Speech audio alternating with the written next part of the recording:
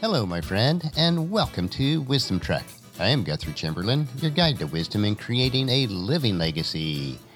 Thank you for joining us for this 5-day per week wisdom and legacy building podcast.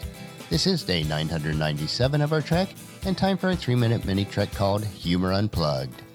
Our Thursday podcast will provide you with a clean and short funny story to help you to lighten up and live a rich and satisfying life.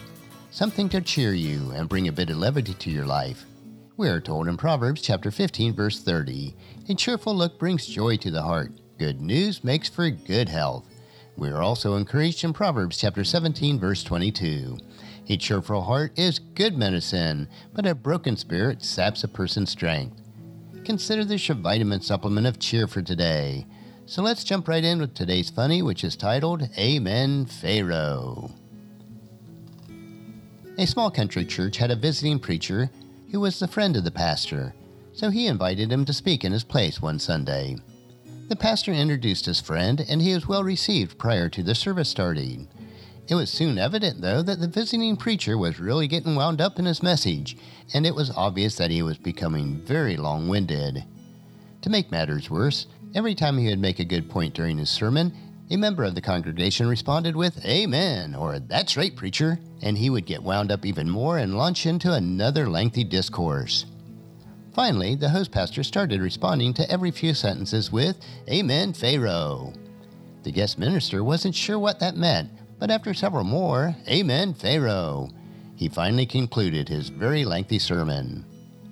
After the service concluded and the congregation had left, the visiting preacher turned to his friend and asked, "What exactly did you mean when you said, 'Amen, Pharaoh'?" The pastor replied with a smile, "I was telling you to let my people go." Well, I hope that brought a smile to your face today. And our Thursday thought is taken from Matthew chapter 5, verse 37. Just say a simple, "Yes, I will," or "No, I won't." Anything beyond this is from the evil one. And just as you enjoy these nuggets of humor, please encourage your friends and family to join us, and then come along with us tomorrow for another day of Wisdom Trek, creating a legacy. If you'd like to listen to any of the past 996 treks or read the Wisdom Journals, they are all available at wisdom-trek.com. And I encourage you to subscribe to Wisdom Trek on Apple Podcasts or Google Podcasts, so that each day will be downloaded to you automatically. And thank you so much for allowing me to be your guide, your mentor, but most importantly, I am your friend, as I serve you through the Wisdom Trek podcast and journal each day.